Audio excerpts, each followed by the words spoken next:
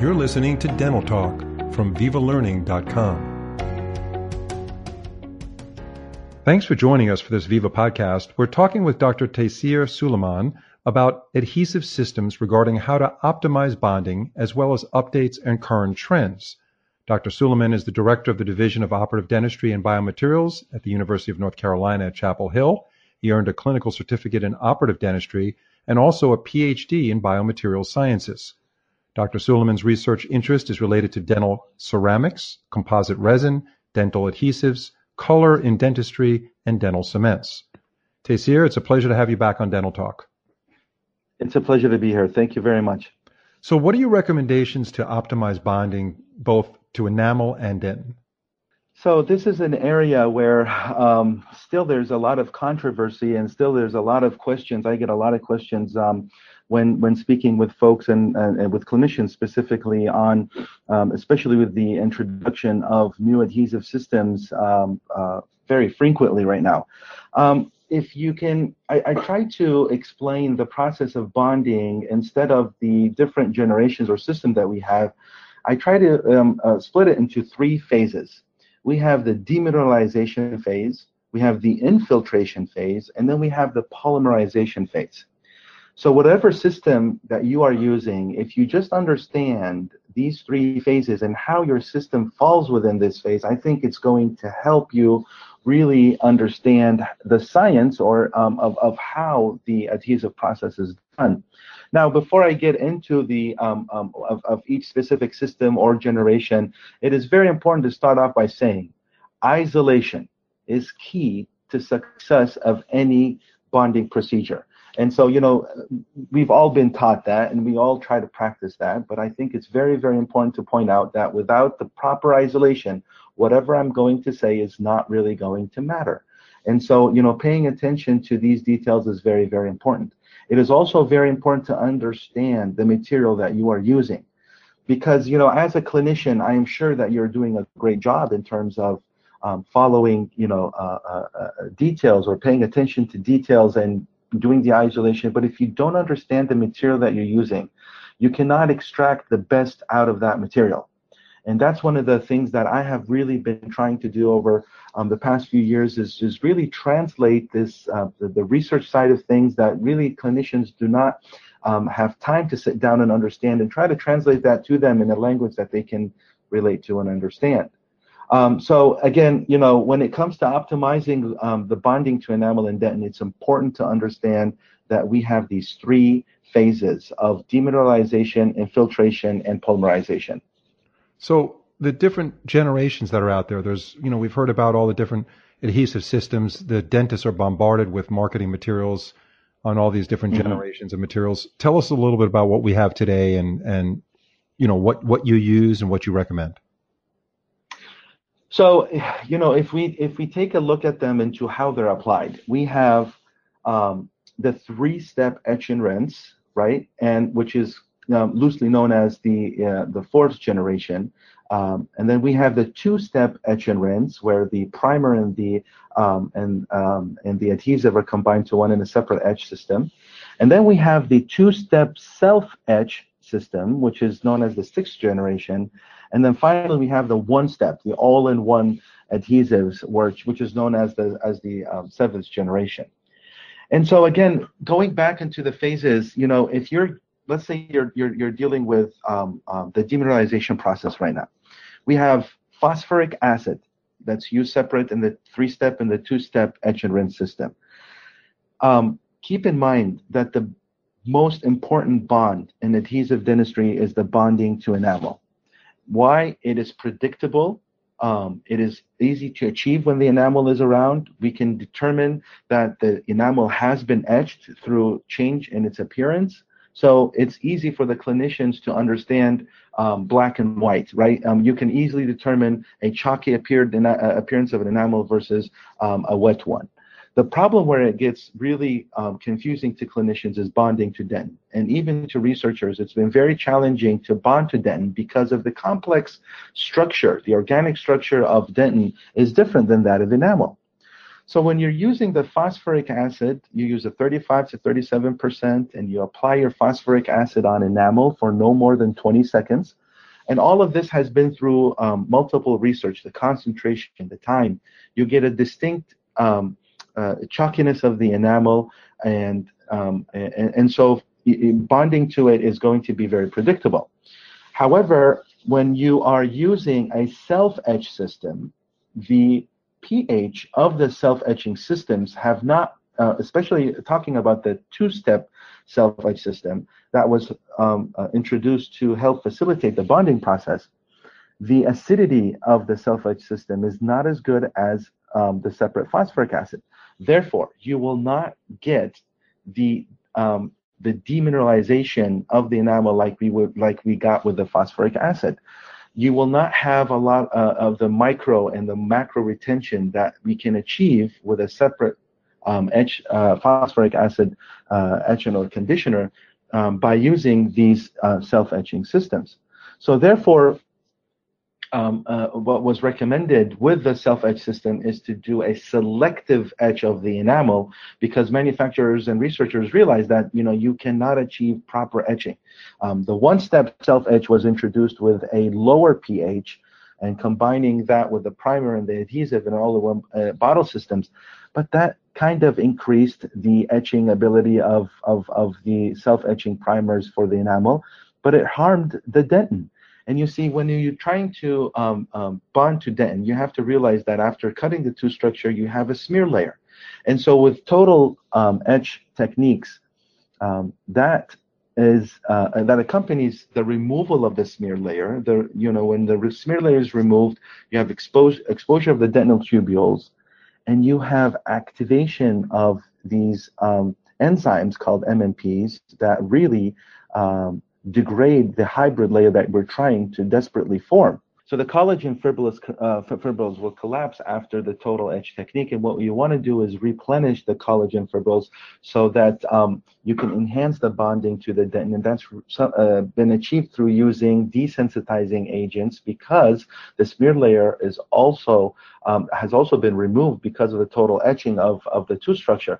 And so using desensitizing agents like the G5 or Gluma has been very helpful in terms of replenishing the collagen fibrils, and also helping in desensitization, and also it helps to deactivate these MMPs that we do not want and that will degrade the hybrid layer. And so what I'm trying to reach to is that, acidity or increased acidity, whether it's phosphoric acid or increasing the self primers on dentin, is really not that good. You always want a mild self-etching primers, and you don't want your phosphoric acid to hit the dentin for a long period of time. Usually it's recommended to, if you're doing etching of the dentin, no more than 5 seconds, okay? And then you can, that really helps avoid the things that I just mentioned. So therefore, it's the most challenging part that we have right now is bonding to dentin. Again, with the advancement in research and technology, I think the adhesive systems have advanced as well. But again, what you really want to do is make sure that when you're bonding to dentin, is that you don't over dry the dentin. And if you're using a separate system that has a primer, a separate priming step, what you want to do is you want to apply that primer with vigorous agitation, and for the minimum of 20 seconds, because what you want to do is you want that primer to penetrate as deep as possible within the collagen fibrils, and it will enhance the development of your hybrid layer. My next question, actually, you kind of covered. You talked about the best way to bond to enamel versus dentin, and yes, what we need to understand about it. But so let's try to get to the bottom line. This is fantastic information, and there's so much science behind it. You can go on forever on this, Taysir. When it comes to bonding with adhesive systems, we've got the corner dentist out there. What is the bottom line for that dentist, so that they can optimize their adhesive results? So I've tried to simplify this as much as I can with my knowledge on this topic. What I have realized, and through reading through the literature and through clinical based evidence that we have right now, is whenever you have an adhesive system that has a separate adhesive step, it is always shown that it has higher success rates. So here's what I mean. If you look at the two generations, the fourth and the sixth generation, you have the three-step etch and rinse, and then you have the two-step self-etch. They have separate adhesive steps. When you're using that separate adhesive step, remember that that adhesive is a hydrophobic layer that you are adding on top of the hybrid layer.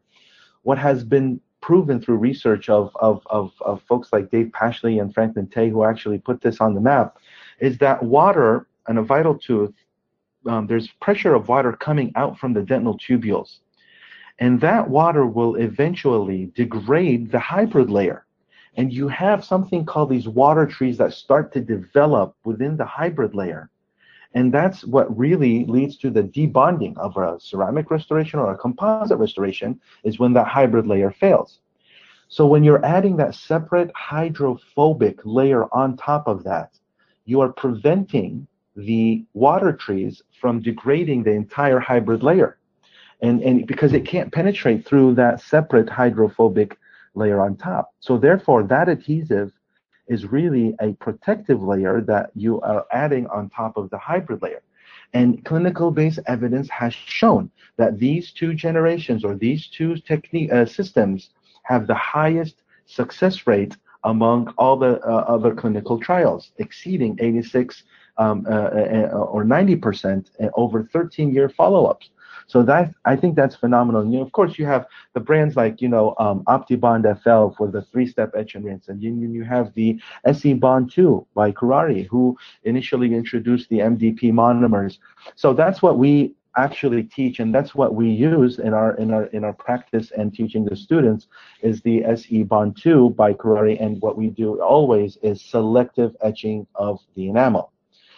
On the other hand, if you're using a system like the two-step etch and rinse or the one-step self-etch system, where the adhesive is combined with the primer or combined with the primer and the etchant, you are not getting that separate hydrophobic layer on top.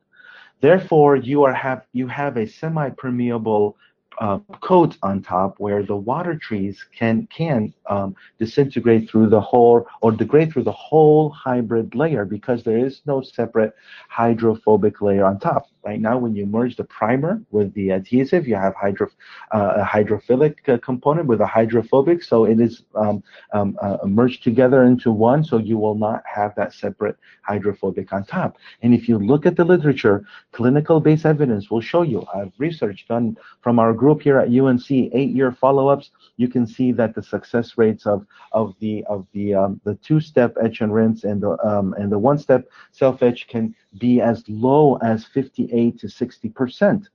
So I think that has to do with it. If you really understand adhesive dentistry from that perspective and you link it to the clinical-based evidence, I think you should, I would encourage clinicians to always use an adhesive system that has a separate hydrophobic adhesive layer on top. So now, yes.